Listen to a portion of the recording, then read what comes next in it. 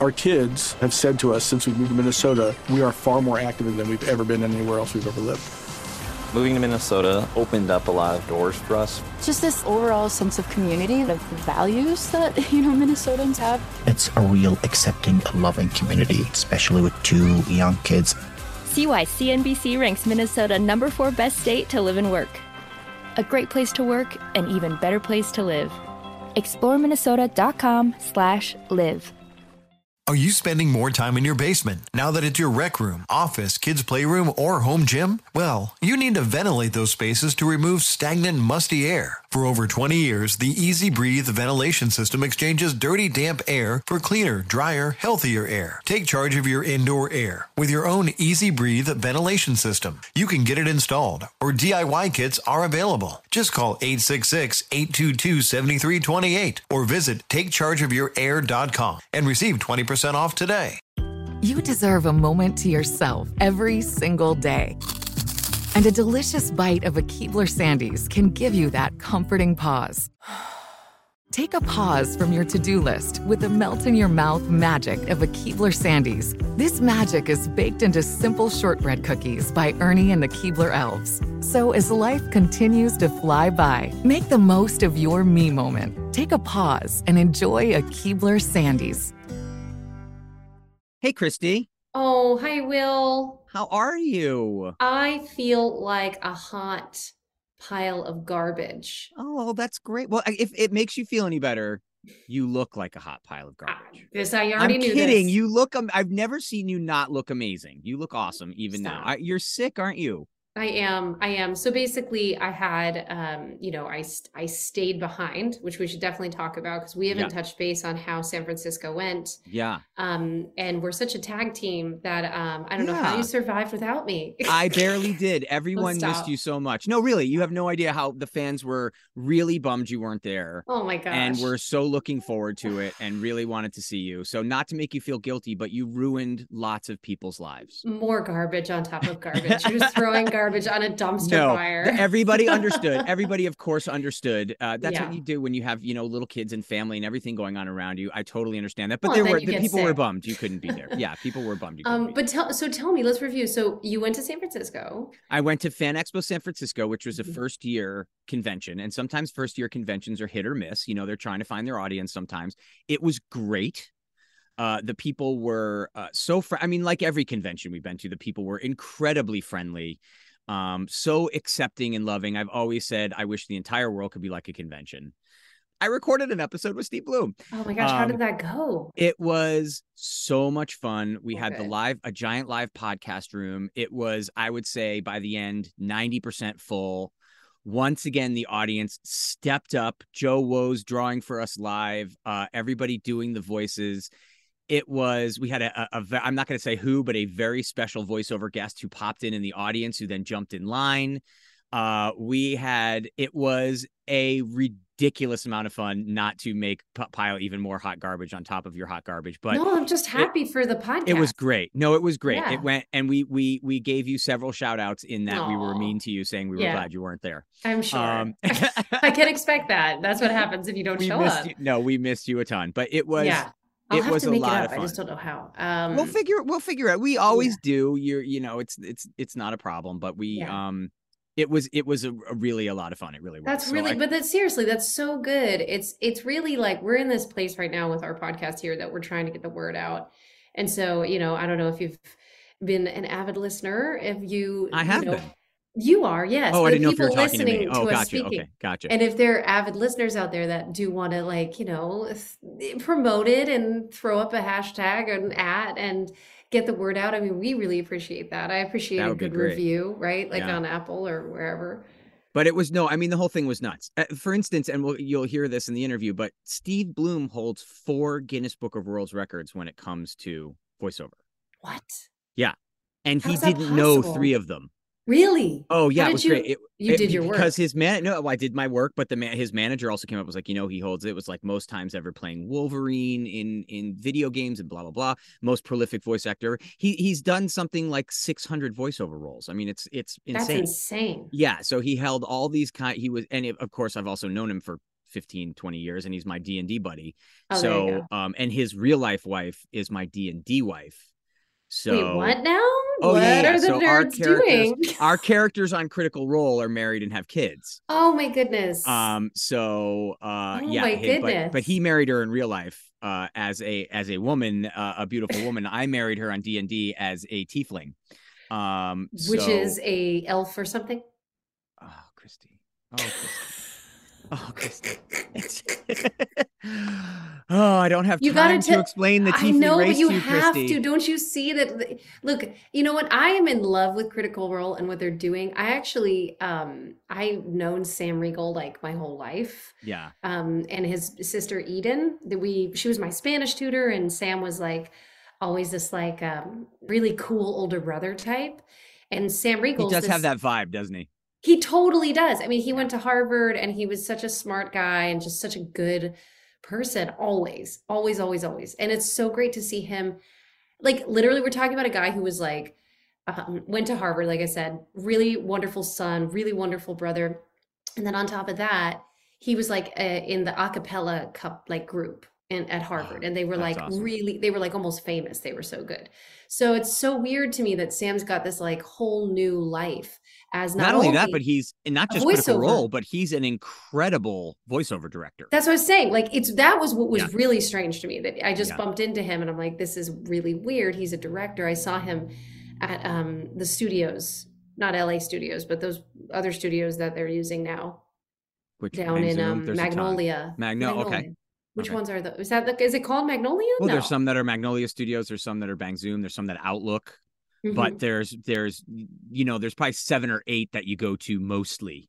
Yeah. You know, it's like usually it's like you're going to Out Loud, or you're going to Magnolia, or you're going to Bang Zoom, or you're going, and it's like, after a while you're kind of like at the same 5 or 6, right? But there's hundreds, it's always, and you'll always hear, you'll do some project that you don't know about, and it's like you end up in somebody's kind of garage, and you're like, this is certainly interesting.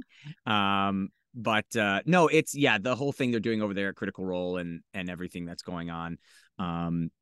But no, it was fun. It was fun. We certainly missed you. The fans certainly missed you. Okay. But we had a blast. But so here's the thing we wanted to talk about a little bit on this very special episode of I Hear Voices. Not like a very special episode of Different Strokes, but a very special episode of I Hear Voices.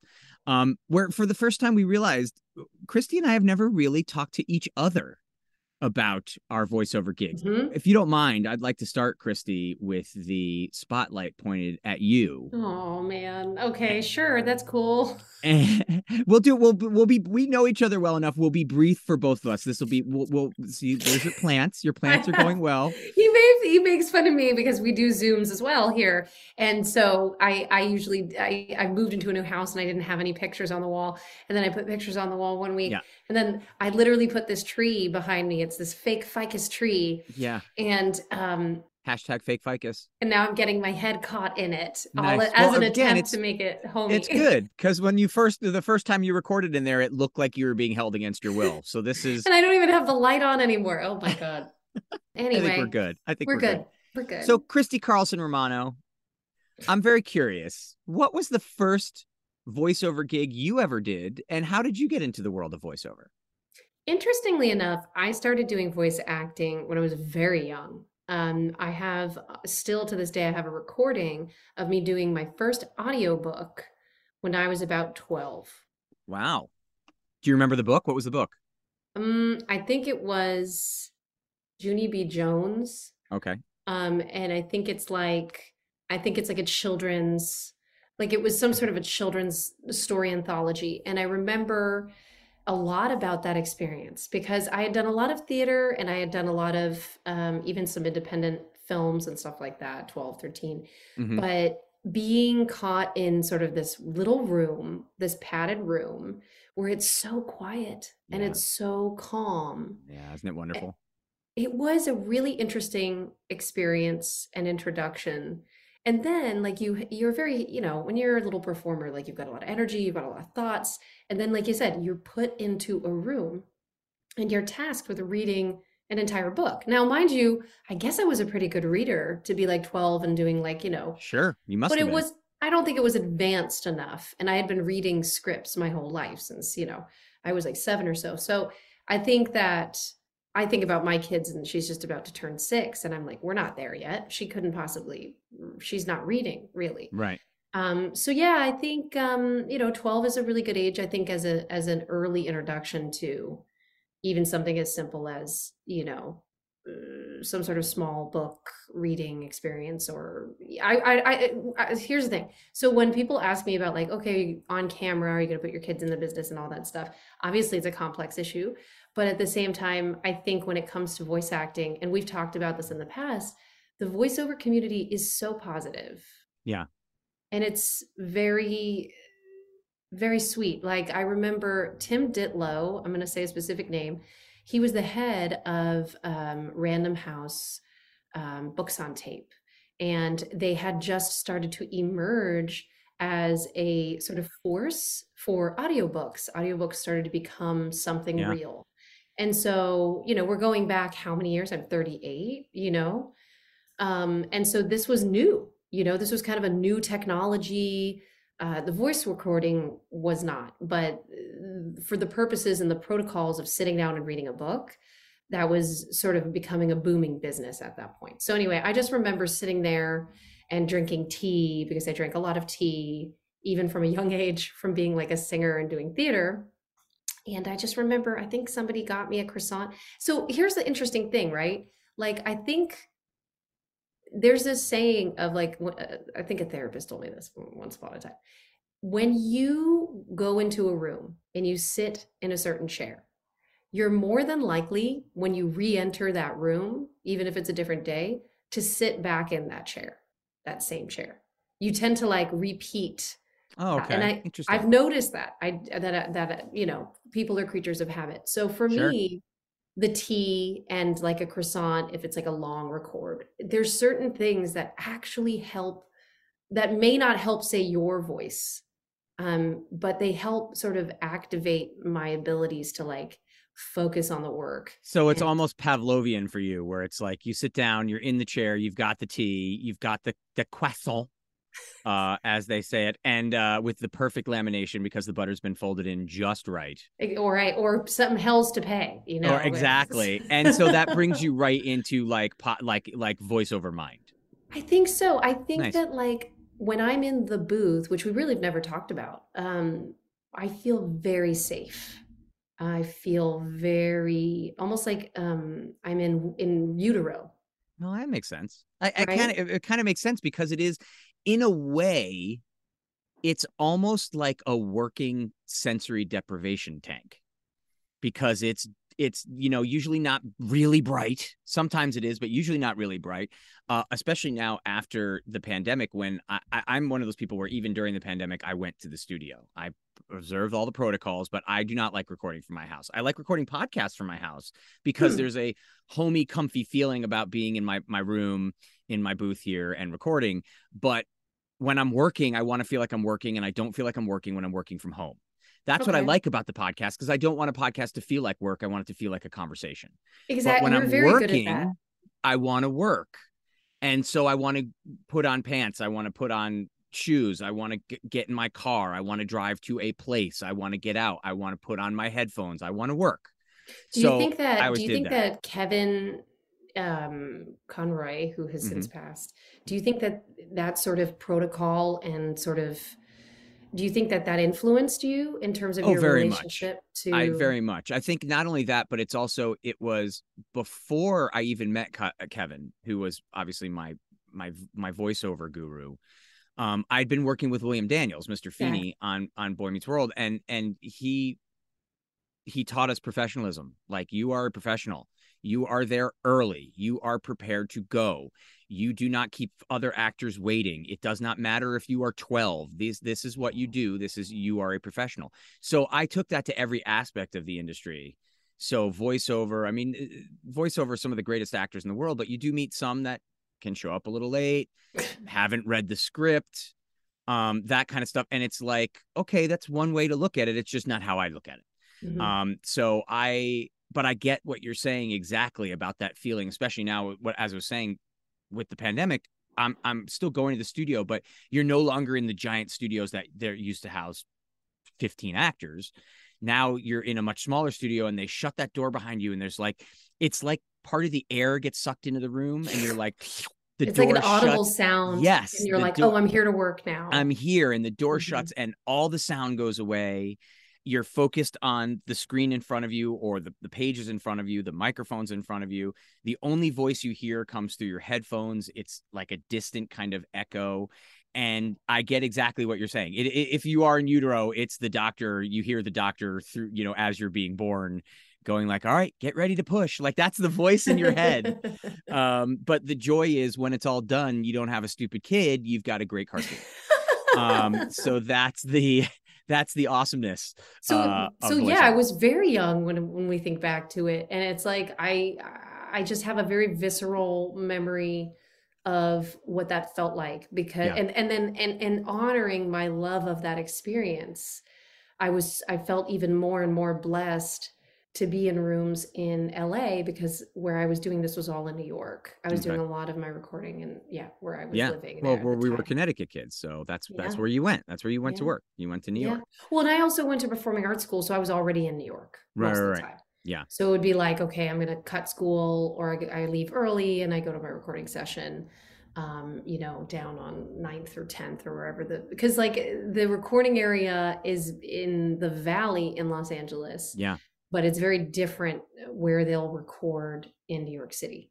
Yeah. Like Soho had a lot of voice. Hell's Kitchen did too, right? Like around 55th and 9th, 55th and 10th, like that whole kind of area. Yeah. Yeah, that Unitel video around there, all that kind of stuff. You did a lot of stuff around there too. Yeah, a bit more scattered, but yeah, absolutely. Yeah, and also too in New York, it's more like Mad Men kind of ad stuff. Sure.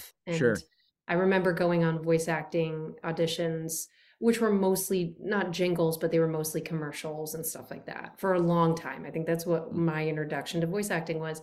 But we've talked about it a lot on the podcast. And I think that my initial way in to turning a phrase or trying to get a job, which I started to get pretty good at, even in my younger years before going to LA. I think it's just a matter of being a singer and knowing that intonation is helpful. It's like a 1-for-1. It's a song, and there's another thing that when I started acting, they say, well, read your script as many times as possible, right? Like at least 10 times before you even start trying to memorize the lines or perform it. And I'm sure that's some method, but I don't know which one it is. And so I didn't necessarily read a ton of times, but I think I had a natural inclination to sort of honor the sing-songiness of a script. So I think even if you don't have a ton of training, you can, and you're a singer, I think you can probably approach, voice acting easier. Yeah, that's my. Yeah, I didn't, that whole read your script 10 times, that I read my script obviously every time, but I don't want to overread. I don't want to over rehearse. I don't want to read a script 10 times. I want to read it once and then I want to keep it fresh. I was going to say, do you stop? Do you stop at a certain point and you're saying, I'm doing this too much?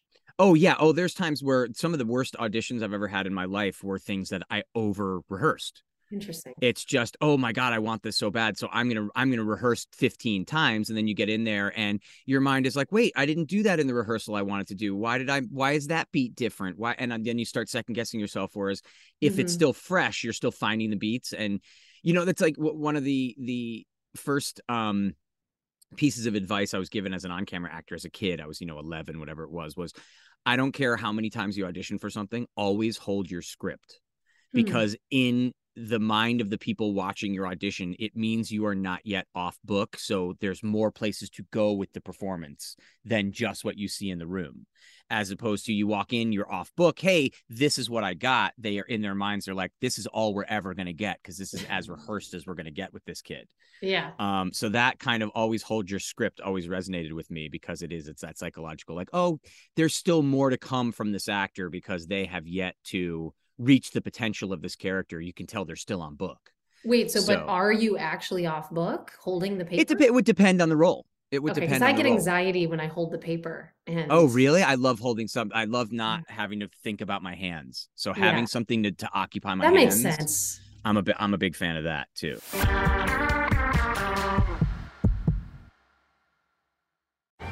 Hey guys, you know what this playground could use? A wine country, huh? A redwood forest would be cool. Ski slopes! Wait! Did we just invent California? Discover why California is the ultimate playground at visitcalifornia.com. Hi, I'm Cindy Crawford, and I'm the founder of Meaningful Beauty. When Dr. Sabah and I decided to do a skincare line together, he said to me, we are going to give women meaningful beauty. And I said, that's exactly right. We want to give women meaningful beauty, which means each and every product is meaningful. It has a reason to exist. It's efficacious. You're going to get results. And then you just go out and live your life. Meaningful Beauty. Confidence is beautiful. Learn more at meaningfulbeauty.com. Are you spending more time in your basement now that it's your rec room, office, kids' playroom, or home gym? Well, you need to ventilate those spaces to remove stagnant, musty air. For over 20 years, the Easy Breathe ventilation system exchanges dirty, damp air for cleaner, drier, healthier air. Take charge of your indoor air with your own Easy Breathe ventilation system. You can get it installed, or DIY kits are available. Just call 866-822-7328 or visit takechargeofyourair.com and receive 20% off today. You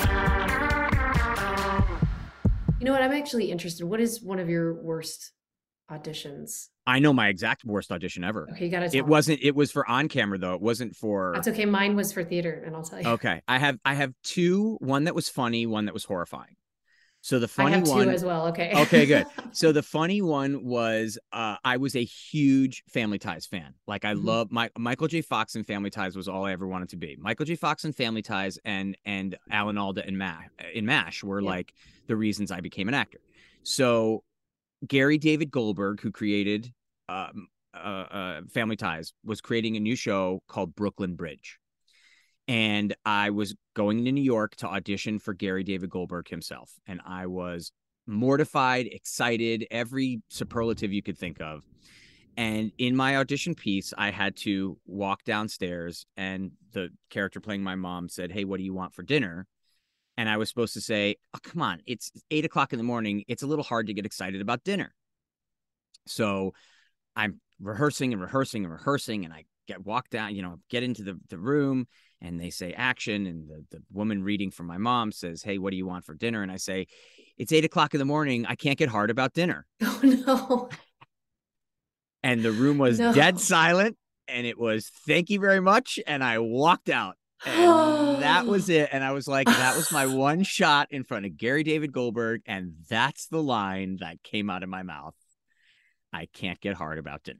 Oh no. And it was because of that they didn't what? Well, no, I don't know. It was so out of left field and so like, what the hell was that? Oh no. Wait, and so it's you because stopped I had or you went rehearsed. No, I went through the rest of the scene, but by that point the room was dead. There was no air left in the room. So that was my worst as a kid, but my worst audition ever. And it was strictly, and it didn't even want this role all that badly, if I'm honest. It was strictly from over rehearsing. I rehearsed because I wanted to walk in and nail it. I didn't care about the role. It was more about me wanting to nail it. And it was for a role in that really turned out to be not great disaster movie, The Core. Okay. Where the core of the earth stops spinning, so they have to go to like the center of the earth. Stanley Tucci was brilliant, but it wasn't the best movie in the world. Got it. And I read for the part of Rat, who was the computer hacker guy. And the guy they ended up casting has always played the computer hacker and is brilliant. So they would have cast him anyway. Even if I went in and nailed this thing, this was obviously the guy that was supposed to play the role. But I couldn't get through it. I kept stopping and starting myself to the point where the casting director stopped the recording and walked up to me and was like, "Are you okay? Like, you need to relax." But I had already done Boy Meets World. Like, I had been an actor for years by this point. Yeah. But I had so over rehearsed it that I couldn't get through that. And I remember going kind of like, "Thank you." And like, I'm not sure I ever even finished the audition. It was just harsh. So those are my two. What do you got? Oh, so yeah, I mean, I'm trying to think of if I've ever had a bad voice over audition. And I can't say that I have because I really feel like when you go in, especially if you go into a studio and they have a director there and they really are rooting for you to do a good audition. Sure. Whereas I feel like when you go into a theater audition or a in-person camera, whatever audition, I feel like you're wasting their time, and it's like, I can see that. That's kind of an interesting way to look at it. Yeah, you do get that vibe sometimes. totally. Yeah. I mean, it's like they've got a problem. And then I say in acting class, they're always like, well, just act as if you're there to solve their problem. It's like, I can't do the mental gymnastics. It's hard. So that's why voice acting is so freeing, even in it's also so validating, even in the process, the audition process. It's like, you know what, I did my best work. And I think when you take out the stress of all that, for me in particular, I can give my best performance or a better performance more consistently, or at least that's what I think. You know what I think? Okay. I'm trying to think. There was only one time I did a voice acting audition with the lady who is a big, she casts for all like the McFarlane shows. Okay. Anyway, she was very specific about me coming in and auditioning for something. And she was really trying to help me, but it almost seemed like she was almost trying to reinvent my voice talent. And she was trying to kind of really, quote unquote, dig deep into me becoming sort of a different voice or finding a voice inside me, bringing it out. Now, that being said, I appreciate that she took the time to do that on a casting level. But when you think about somebody who's trying to cast versus somebody like Andrea Romano, who's literally able to pull something out of you, because I don't know if it's her philosophy about life. It's a different style. It's just a different, you get that with on-camera actors too. I mean, you get some on-camera directors, they just have different styles. George Lucas, who does all the Star Wars movies and everything else, famously does not like actors, has said, if I could replace all actors with robots, I would. So there's some people that just, they don't have the it's not even a talent. It's just the capacity to pull that out of an actor. I mean, there's certain, I always use Arnold Schwarzenegger. You have to love actors. That's what it is. Yeah, I think you hit the nail on the head. But it's also how you have to work with him. I use Arnold Schwarzenegger as an example. Like Arnold Schwarzenegger, people are like, God, he's really not that great an actor. But if you watch Arnold Schwarzenegger in a James Cameron movie, he's awesome. So it's like, for some reason, James Cameron can pull a performance out of Arnold Schwarzenegger. So there's certain directors and certain actors that when they work together, you're like, that's great chemistry. That works really well. And Andrea has that, Lisa Schaefer has that. So I would argue Sam Riegel has that. Totally. Colette Sunderman has that. There are some people that you just, when you work with them, they are supportive and they know you as an actor well enough to maybe say what you need to hear, maybe say what you don't need to hear, but need to hear, if that makes any sense. And they can get what they need from you. Yeah. I'm still dying to know though what your bad show audition was. I have two. Okay. So one, and actually both of them were theater. Okay. So that's interesting. The first one was Westport Playhouse, right? Okay. They in Connecticut, where we're from. Yep. They have Shakespeare there, and they had Romeo and Juliet, and I was so excited, and I really tried to understand. I'd never done Shakespeare. I wasn't trained in this. A whole different beast. Yeah. Dude, so hard to remember those lines. Oh yeah, it's Shakespeare. Yeah, and I had done, Broadway productions and theaters and stuff like I'd done stuff. It's a whole different thing. Yeah. I go and I try so hard, and just like you said about that one audition, I stumbled through the entire Juliet, balcony scene, and I literally hat What in soft, hand. what light through window breaks? No, I see. That's not English. That's not. 'Tis English. the east, and Juliet is the sun. Arise, fair sun, and kill thy envious moon, who is You sick and can pale do with grief. Shakespeare. I can do that scene. I mean, that's it. I can't do Shakespeare at all. No, I can't. I cannot do Shakespeare at all. It is a different language. I mean, it's a different language. Yeah. So yeah, I basically walked into another country and tried to speak the language like I'd been speaking it professionally. That's a perfect that's a perfect analogy for Shakespeare. It was really devastating and also humbling. I think it was really humbling, and it gave me so much more respect for people, because I think that I had thought as a young performer, I must have been like 16, 17. It was before Disney though. So maybe, was it before Disney? I think it was about 16. And I was just cocky. And I was like, I'd done theater, and then you go and you try and do the Shakespeare thing. And you're like, oh no, this is not the same. Totally different thing. And then I also was super humbled on my birthday of all days. Oh no, happy birthday. Oh what my happened? gosh. There was this play called Vanities that was really popular and ended up going, I think, like to Broadway something like years ago. I think I was turning like 24, and it was my birthday, and I hadn't really gone out for a lot of musical theater auditions. Like just being in LA, you don't get a ton of them. And so I was like, okay, this is a big deal. They're out here in LA. I'm going to go ahead and I'm going to go to the juice bar, and I'm going to get like a special drink or whatever and make sure my voice is all good. Well, I get this special drink, and it's my birthday, right? So I'm like, okay, I'll get this drink. It'll just put me in the mood to really like have energy, and I'll feel like clean. Well, it has cayenne pepper in it. Oh no. And some people, I think, in terms of their vocal like workings, pepper's bad, right? Some people do really well with cayenne pepper, but it has to be, I think, a certain amount. And I think it has to be counterbalanced in terms of the acidity or the, like you have to have slippery elm mixed in with, throat coat or whatever with a little cayenne pepper maybe. Because I think I had remembered there was a really amazing singer on a show I did called Parade on Broadway, and he had this throat coat that he would mix with some cayenne pepper. And I was like, oh, cayenne pepper will help. Okay. And turns out that it like took my voice like completely away from me. Oh no. I tried to do my best, and I just botched that whole audition. I botched the music. I botched the music I'd prepared. I forgot the words. It was like just such a cluster F. And I think, I don't know, I think maybe in retrospect, it humbles you, and in terms of being an artist. And I think there's something to be said for, being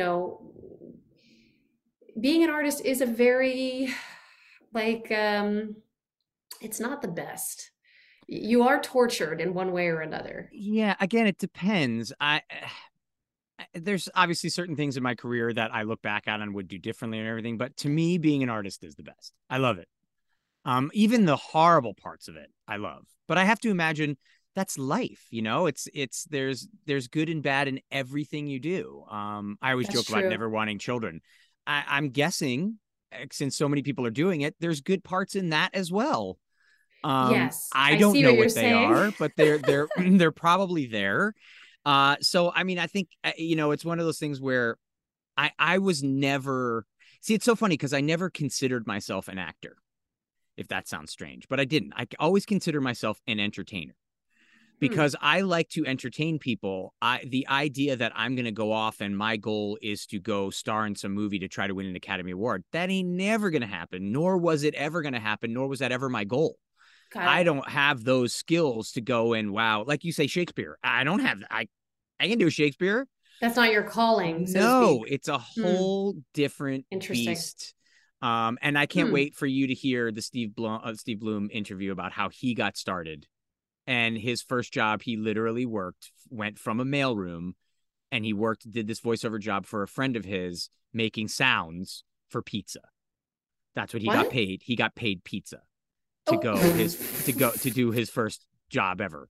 That's amazing. Yeah. So it's, it's been some good pizza. You don't know where people can start or what they can do, but.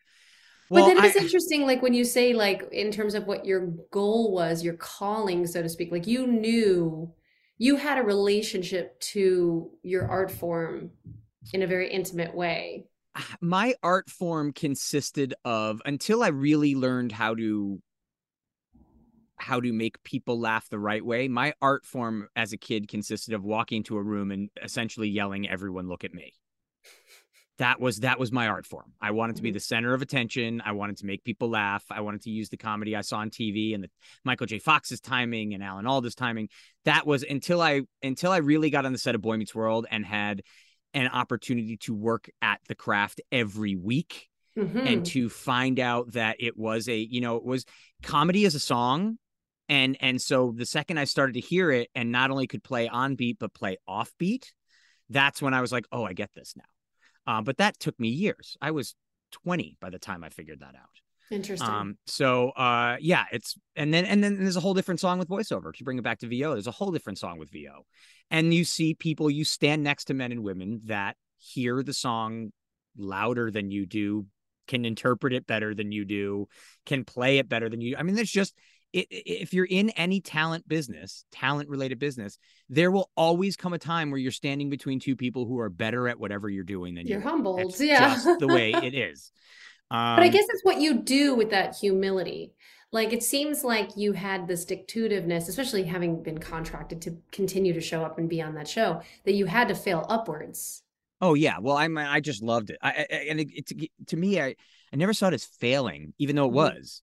I mean, you know, we always talk about how in this industry you say no everyone says no 1,000 times before you hear a yes. It was, you know, I've talked about this kid. His name was Mike Moran. He was like my commercial nemesis when I was growing up, because he booked every single commercial in New York. Yeah. He named it, and this kid booked it. And I'd walk in and I'd see Mike Moran, and I'd be like, well, there's no point in me staying here anymore. He's going to be selling Googled Cheerios. Him? I have not. I have no idea. Oh my God. I love doing that sometimes, where I'm like, where are they now? Where are the people that I grew up? I want to look up Mike Moran. What state was he in? Well, this was in New York at the time. I don't know where he was from, but he booked every. He was were you guys like friendly? Did you just have? Yeah, it was always kind of like the "Hey, how you doing" thing. But he was always booking, like, he got the big Michael Jordan Coke commercials. You're like, all Mike signed in on the chart. Yes, you'd see the sign-in sheet and be like, "Oh, Mike Moran, my nemesis. Mike Moran is here. I'm 12 years old. How do I have a nemesis already?" But it was true. That's so funny. A call sheet, or not a sign-in sheet, is what you do when you walk in to an audition. There's just a sheet that you have to sign in your name and your agent, and you tend to like look at the names. Yep.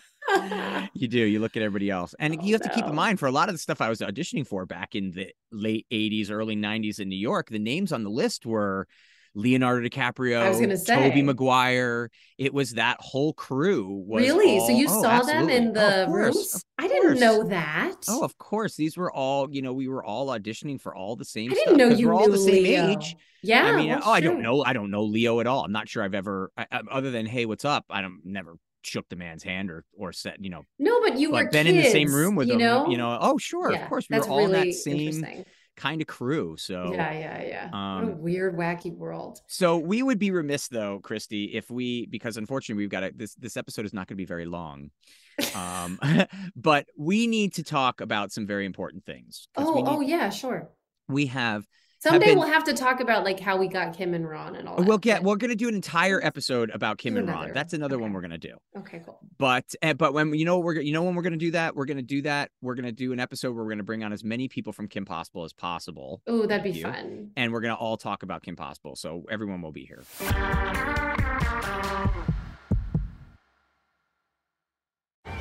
Hey guys, you know what this playground could use? A wine country, huh? A redwood forest would be cool. Ski slopes! Wait! Did we just invent California? Discover why California is the ultimate playground at visitcalifornia.com. Hi, I'm Cindy Crawford, and I'm the founder of Meaningful Beauty. Well, I don't know about you, but I never liked being told, oh, wow, you look so good for your age. Why even bother saying that? Why don't you just say you look great at any age, every age?